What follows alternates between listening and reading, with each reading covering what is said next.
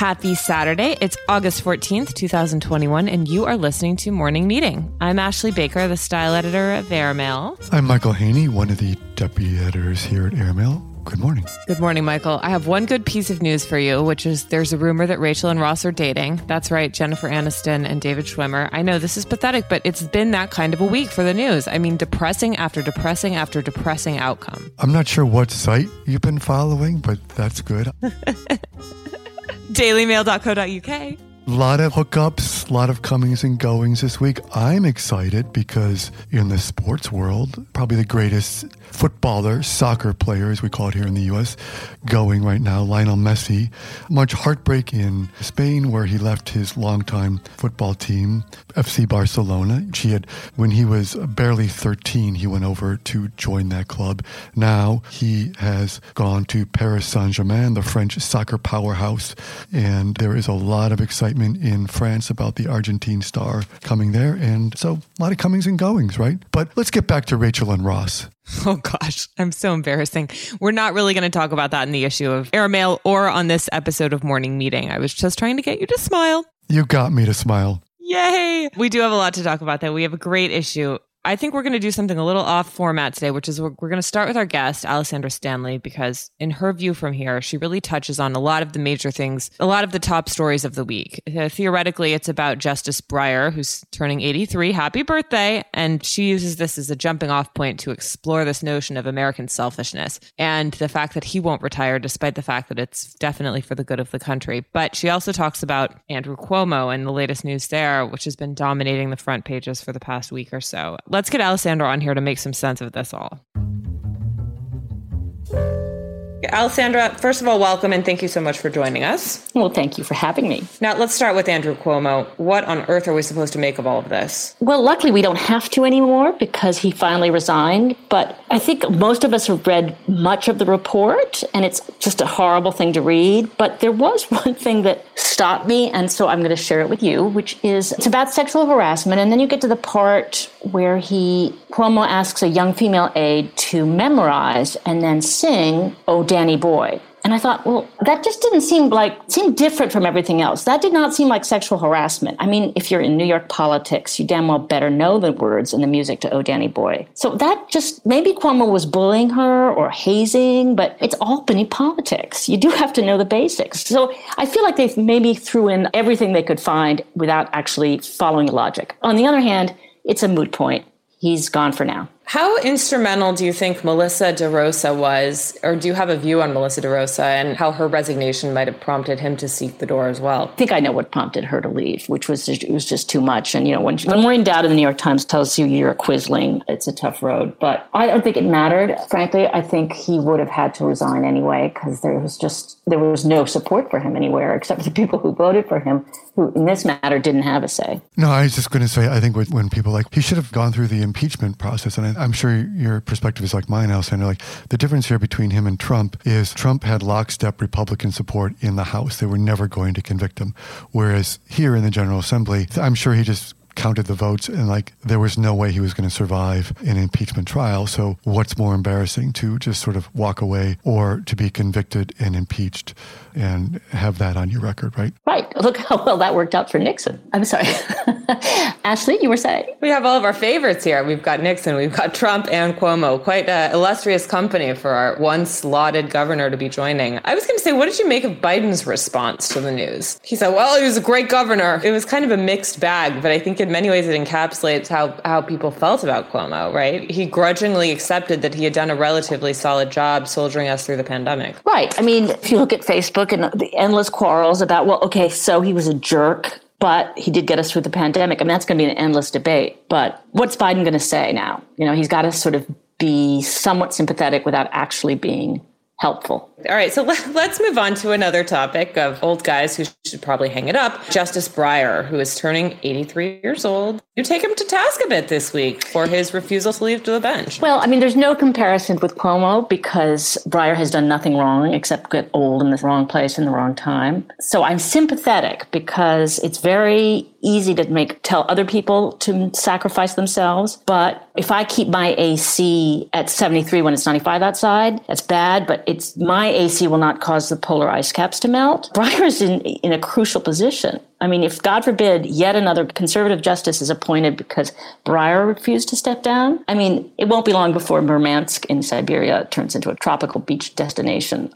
So much is at stake that I think he just has to do the right thing. And I think the only way you can get him to do the right thing is, because I think he's getting old and cranky and contrarian, is to keep saying, oh, he won't resign. And then maybe he will. So for listeners who might not be as au courant on the numbers, can you explain to us why we're in such a precarious position here with the Supreme Court? Well, the Senate is, if he were to drop dead, you already would have a hard time getting him past, the Senate is what, 50-50 basically? But if a senator drops dead, tomorrow, then you suddenly have a Republican majority in the Senate and all bets are off. So it's not even that you have to wait till the November elections. Any minute now, something bad could happen that would turn into closer to Republican hands and make the Supreme Court even tougher. And, there's 3 liberal justices left. How many more risks do you want to have? What I love is you've got your line in your piece this week, the V from here, Alessandra, where you say Breyer, on the other hand, is like claiming he doesn't want politics to influence his decision, right? Which is you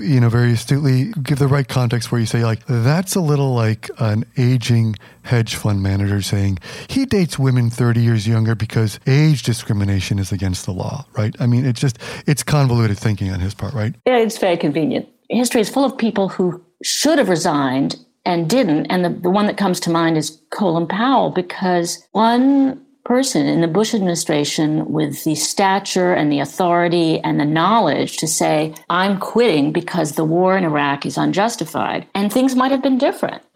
Support for that war, certainly international support, could have crumbled. And, who knows how many lives would have been spared and how many political upheavals we could have avoided. And it's just awful. I hate to be the bearer of bad news, but we might have avoided being where we are right now, which is that on the eve of the 20th anniversary of 9/11, we were sitting at home hopelessly, helplessly watching as the Taliban marches straight towards Kabul. So resignation is a good thing. Can we get you to give us your prediction about when you think Kabul will fall? Well, I think it's going to be before September 11th or on September 11th, just because I think the Taliban are that awful. Well, it's been a week full of depressing news. Let's end with one good thing. What's one good thing? There's a charming piece from John Ficarro, who was the editor of Mad Magazine and who has written now 2 pieces for us. And it's hilarious. And I won't say anything more about it, except that it's charming and people should read it. And it'll take your mind off things like Cuomo, the Taliban, Justice Breyer, global warming. Yeah, don't forget that cheery climate report in the California wildfires. We've got it all, ladies and gentlemen. Okay, kids. Thank you so much, Alessandra. On that note, we will go drink a glass of rosé and try to forget everything that you just talked about. I think you better make it 2, but good. Bye. Thank you. Bye. Bye. Well, should we talk about something much more superfluous, Michael, which is the beginning of hunting season in the UK? Oh, I would love to. Speaking of timely stories, this is a very fun story by our good friend Tom Chamberlain, who is the editor-in-chief of The Rake magazine, which if you have never read it, big fan of that. But Tom, he approached me about this story some while ago. He said, listen, have you ever done a story about hunting season? I said, no, what is it? He says, well, the glorious 12th is coming up, and August 12th is when shooting season begins in the UK. It runs from August 12th, when grouse are first, the game birds are then. It goes September 1 are partridge, October 1 is pheasant. But as Tom says, it's not really about shooting. It's often about other things that go on at night, which is known as the corridor creeping. Other kinds of birds and game are bagged in the evening when sort of people cross from door to door, from room to room. As one of his countesses that he interviews explains to him, basically everyone on these weekends is unbelievably horny because they've been shooting birds all day. There's something primeval about it. Only the Brits could be turned on by shooting birds all day. But yeah, I was going to say, yeah, you do you. Okay. For those of us in the U.S., it's a great sort of look into a strange and interesting subculture of these shooting weekends, which says there's two types. The first is the private type, where estate owners invite their friends to enjoy the weekend for free. And the second is where the landowners sort of rent out the weekend to very wealthy people. And these often start at $40,000 a day for the shooting privileges. Both of them, however, come with their own sort of level of sexual hijinks because, as I said, this corridor creeping is an after-hours activity that plays as much a part in the shooting as anything else. He talks about some of the interviews, various estate owners, about what they've seen and what they've experienced, and even makes a mention of an older gentleman who has a significant appendage and is something of a Lothario and goes by the nickname the Norfolk Chopper. So, Ashley, if you plan on going to shooting season, lock your door. Michael, I didn't think I was interested in hunting. I was wrong. Tom, you have enlightened me. This is now a new area of interest. Who knew that there was so much interesting action happening behind the scenes here? If you know Tom, by the way, he's the most elegant, beautifully dressed, sophisticated, civilized man, probably in the entire UK. And then he opens this piece. It just kind of shocked me. This is his lead. The first time I was invited shooting, I was offered oral sex and cocaine by my fellow gun's wife in her guest room. He was 18 years old at the time. So if that doesn't get you reading the piece, I don't know what will. As he says, this, alas, was my introduction to what Prince Andrew referred to in his car crash BBC interview as just another, quote, straightforward shooting weekend. As he said, they're nothing but straightforward. It's just, as you know, he said, they sort of live on in the minds, especially of Americans, where everything is obedient Labradors and soggy tweed, people with names like Fotheringay Phipps. But actually... Yeah, I mean, we thought Burning Man was Dionysian, but these Brits and their tweed really put us to shame. Yeah. All right. Well, Michael, this is probably a guarantee that you and I are not going to be invited on any of these weekends anytime soon. Although, hooray, travel restrictions have been lifted, I guess. I was planning to go to the UK. Now I'm feeling a little bit uncertain given the Delta variant. To be continued. To be continued. But let's do more Brits behaving badly, or bad behavior within the UK at least, right? Yeah, let's talk about this light-fingered millennial, Angela Gulbenkian, the millennial grifter who has just been sentenced to more than 3 years in prison on a pair of fraud charges totaling more than 1.3 million. Now, this is one of those women who seemed like she was beautifully positioned to have a long and fruitful career in the art world. She was a member of one of Europe's best-known art collecting families. She had an eye for fashion. She also liked commercial pieces. She had all the pieces were there for her to be one of these fabulous people we read about in the pages of Grazia, but it turns out that she had more than her fair share of avarice. Tell us what happened. Well, this is a case, as another well-known art dealer, critic, and commentator, Kenny Schachter, sort of frames it for us. And as he says, this case is symptomatic of our times and the increasing number of players in the art advisory arena. And he says, greed in this area is as natural as breathing and going to the bathroom. And wherever there's big money, there's going to be bad actors. And it's a bell curve of morality in this world.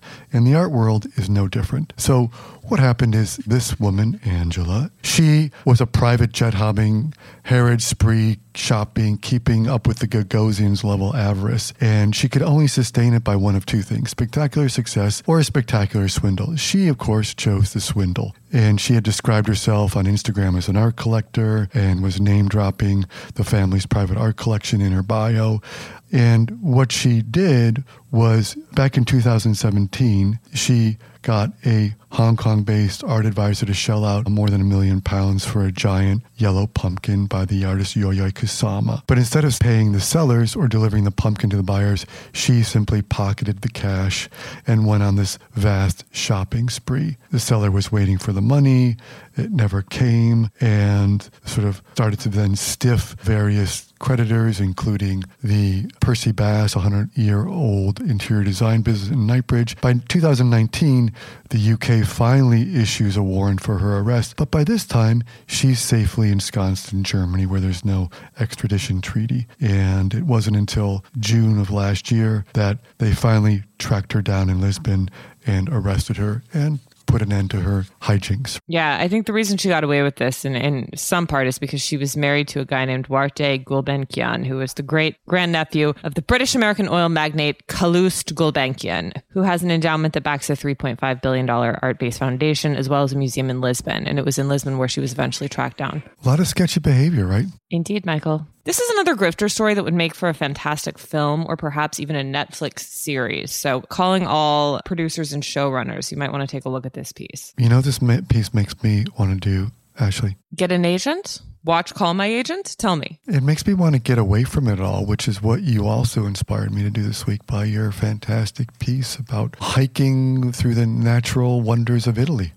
Isn't this one of the great joys of my life is that I edit travel coverage here at Airmail. And as all of us are trying to figure out a way to get back out there and see the world, we were craving the return to cities, right? And this Delta variant that I keep mentioning has upended our plans in so many ways. And so I came across this marvelous travel company that was recommended by a friend of ours, Marie-Louise Skio, who's an editor at large for Airmail. But this is a company called Marima Walking Safaris, and it's run by this dapper, friendly, knowledgeable gentleman named Rudson Stewart. And he has these marvelous itineraries all over Italy that happen almost exclusively on foot. They're about 5 days a piece. You can go in the Dolomites, you can go in Sicily, you can go in the Aeolian Islands. And they're not like especially fancy in terms of the hotels and the restaurants, because what you're really after here is this natural wonder, right? So you're not going to be holing up at the Hotel de Russie in the center of Rome. And as a result, they're really well priced. Like a 5-day trip in one of his groups is around $2,000, which is pretty extraordinary. It includes a lot of the meals and the lodging and all of that. And you walk from place to place every day. You don't have to, they carry your luggage for you in a van, luckily. And so this is not a backpacking trip per se, because there are nice beds and meals at the end of it. But the rest of the time, you're just sort of traipsing around Italy on foot. And there are different trips for all levels of fitness and desire to be active. But I think it's a really great alternative, especially in the fall, which is really the best time to walk over there, because you still have the temperate weather without the oppressive heat of the Italian summer. So anyway, if you're looking for a little getaway in Italy, this is a great itinerary and a really good way to see the world while still feeling safe from the virus. Dun, dun, dun. Dun, dun, dun. All trails lead to Rome. Yeah, that was your brilliant headline, as always. I'm not suggesting credit for it. I'm just saying it's one of those things. I mean, if you've ever had the pleasure of, so many of these trails and things like, they're ancient because they were either paths for shepherds, or before roads were built, they were ways that people connected across hills and mountains and terrain from one village to the next. So I think, they also have this ancient history through these wonderful landscapes that you can't, and vistas that you can't see any other way but by moving through them on foot. So wonderful piece. Thank you. By the way, speaking of Italy and speaking of outdoors, I just want to take 30 seconds. And Ashley's out west because Charlie, her son, how old is Charlie now, Ashley? He's 8. Okay, so Charlie went to camp in Colorado for, is it 2 weeks? So she sends me pictures the other day of when she picks up Charlie. It was a wilderness camp. And by the way, he looks like he had, like you said to me before, like, I don't know, I dropped off this boy and this little man came back. And by the way, did he also get his adult teeth while he was out in the woods? Because like all of a sudden, like he looks like he's grown about 4 inches and become this little man. You're right. I mean, it was so wonderful to see. He must have had the best time, right? It was so wild. I mean, after this weird coronavirus year for all of these kids, he was kind of a nervous wreck going into this, his first time being away from home. And he went to sleepaway camp for 2 weeks, and it's like a wilderness adventure camp. So they go backpacking for 3 days at a time. And he's young to do that, right? Carrying his own equipment and stuff. And he came back like so self-possessed, just knowing exactly who he was, feeling so confident and so at ease in his own body. I was like, boy, if 2 weeks of nature can do this for me, sign me up. Alessandra and I are always joking that we want to go to this place in Malibu, which is basically exactly that. You hike every single day and eat like 5 almonds at the top and lose 10 pounds and pay $10,000 for the privilege. But like, I just want to go to my son's summer camp. It's kind of like the same experience. Maybe you can be a counselor there next year. Don't you think I'd be a great counselor? I would have really poor reception though, Michael. We would not be able to get this done. You could teach me how to make a lanyard. We're very crafty here at Airmail. Crafty. Here's a good story, which I had forgotten all about the peg for this, Ashley. But I might say I feel stupid and contagious. But here we are now. Let me entertain us. Da-da-da!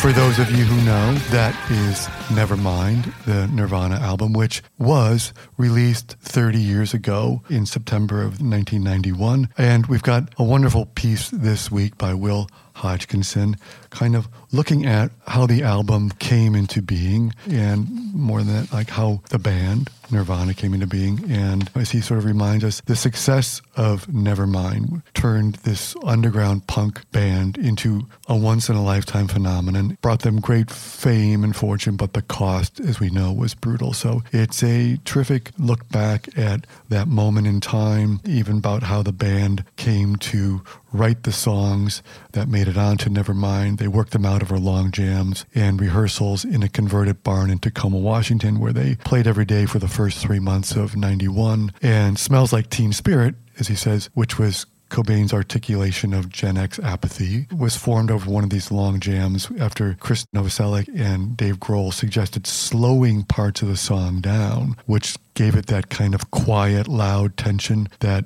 fueled what, as we all know, is one of the great anthems of the 1990s. So, good piece of cultural reporting for us. Yeah, it's marvelous. I love these kinds of stories. Michael, while we're on the subject of music, do you have anything at all you could recommend to us? Okay, one thing I want to recommend, and I know we've talked about it because you were, as always, the cool kid way ahead of it. And I don't feel like a nerd bringing it up because I've just gotten into it, because I know a lot of people are just discovering it. So if you haven't, I also want to say, and again, maybe this goes back to, as we're all craving, wishing we could get away somewhere, and maybe now you're reconsidering, should I go on vacation or not? If you want to feel good about not going on vacation, watch The White Lotus. Yeah, I like it. It was just renewed for a second season. So can we talk about it now since I finally accessed it? Sure. You love it as much as I do? I love it. To me, Mike White can do very little wrong. Ever since I saw Chuck and Buck in the 90s, I was like, this guy is my guy. But I love the show. And the acting's brilliant. It's such a strange, weird little thing. And it captures the surreal experience of being on vacation like few things can rival. If you don't know, it's available on HBO Max Plus or whatever they call it these days. But it also made me excited. Do you know about 9 Perfect Strangers, Ashley? I do not. Okay, 9 Perfect Strangers coming very soon on Hulu, based on the New York Times bestselling book by a woman named Leanne Moriarty. It stars Nicole Kidman, Melissa McCarthy, Luke Evans, and Bobby Cannavale, among Michael Shannon. Amazing cast. And it is set maybe at a place where you and Alessandra would kind of end up, a boutique health and wellness resort that promises healing and transformation as these 9 stressed city dwellers try to get on a path to better living. But you soon find that Nicole Kidman, who it seems is carving out this place for herself in streaming land as playing a bit of a borderline psychopath. She is the sort of one who orchestrates their lives over this retreat. So check out the trailer on that. I'm looking forward to that because of my excitement over White Lotus. And what about you, my dear? Have you seen Stillwater? I haven't, but my mother has. Barbara, did she like it? She did like it a lot, yeah. She went to the theater to see it. Did you go to the theater to see it? I did. Well, I did because I was in Colorado and there was so much toxic smoke from the wildfire that it didn't really feel like a good idea to be outside, which is a curious place to be in. So I darted into the movie theater and saw Stillwater. Before I saw it, I had read a lot of the press around Amanda Knox's reaction to it, and she had done an interview with NPR, and obviously there was a Twitter thread that had somewhat gone viral. And so that piqued my curiosity even further, although I love Tom McCarthy, who's the director of this film. And I also kind of think Matt Damon really can't do a bad movie. I mean, is there anything that you can think of that Matt Damon has done that's been a disaster? Yes. Tell me. Yes, I can think of one off the top of my head. Tell me. We Bought a Zoo. Oh, didn't see it. Fine. Matt Damon's had one dud on his hands, but by and large, the guy knows how to pick a project, and this is a great one. I really love this movie. The film Stillwater picks up in media res, where we have a young woman played by Abigail Breslin, who is in prison in Marseille, having been convicted of the murder of her roommate. We also have her father, the Matt Damon character, who comes over to visit her from Stillwater, Oklahoma, and he becomes entangled embroiled in the desire to prove her innocence. And it takes him in all sorts of fascinating directions. And the film's about a lot of different things. I think the triumph of the human spirit, if you will, but also the ability of people to really change meaningfully through life and through the circumstances that they encounter. And I think Matt Damon plays this salt of the earth Midwesterner who's, spent most of his life working on oil rigs and working in construction and having, frankly, the kind of life that isn't often portrayed in films or on television. Anyway, Matt Damon plays this character with a great amount of subtlety and strength and nuance. And there's just some really fine acting in it. In addition to Damon, you've got Camille Cotin, who plays Andrea Martel in Call My Agent, one of our favorite shows. But she plays a woman in Marseille that Damon encounters who ends up being really instrumental to the plot. And she ends up serving sort of his translator and friend, soldiering him through this process of proving his daughter's innocence. So I thought it was a really wonderful film. I thought Amanda Knox made some really compelling arguments about why she was upset that the director didn't reach out to her in X, Y, and Z. But, this is one of those stories that it is fictionalized and it didn't feel to me like a direct ripoff of what happened to her. And she hadn't seen the movie, in fact, when she was posting her thread to Twitter. So to me, it didn't feel like identity theft, if you will. It felt like a really original and thoughtful portrayal of an event that was loosely inspired by something that actually happened. Nice. I'm just glad you went back to the theater. I'm counting the days until I can go back to the theater. I think that my jumping back in will be when that James Bond film finally appears. The long delayed. Yes. Daniel Craig for the win. Daniel Craig for the win, and co-written by our friend from Fleabag, Phoebe Waller-Bridge. Oh, we love Phoebe. It's like between Phoebe and Emerald Fennell, those are our two British auteur girl crushes. Oh, and also Sharon Horgan, by the way, who we might have on an episode very soon. Looking forward, fingers crossed. All right, Michael, we have our assignments for the weekend. Lots to read, lots to watch, and lots to think about. So on that note, will you please read us out? Absolutely.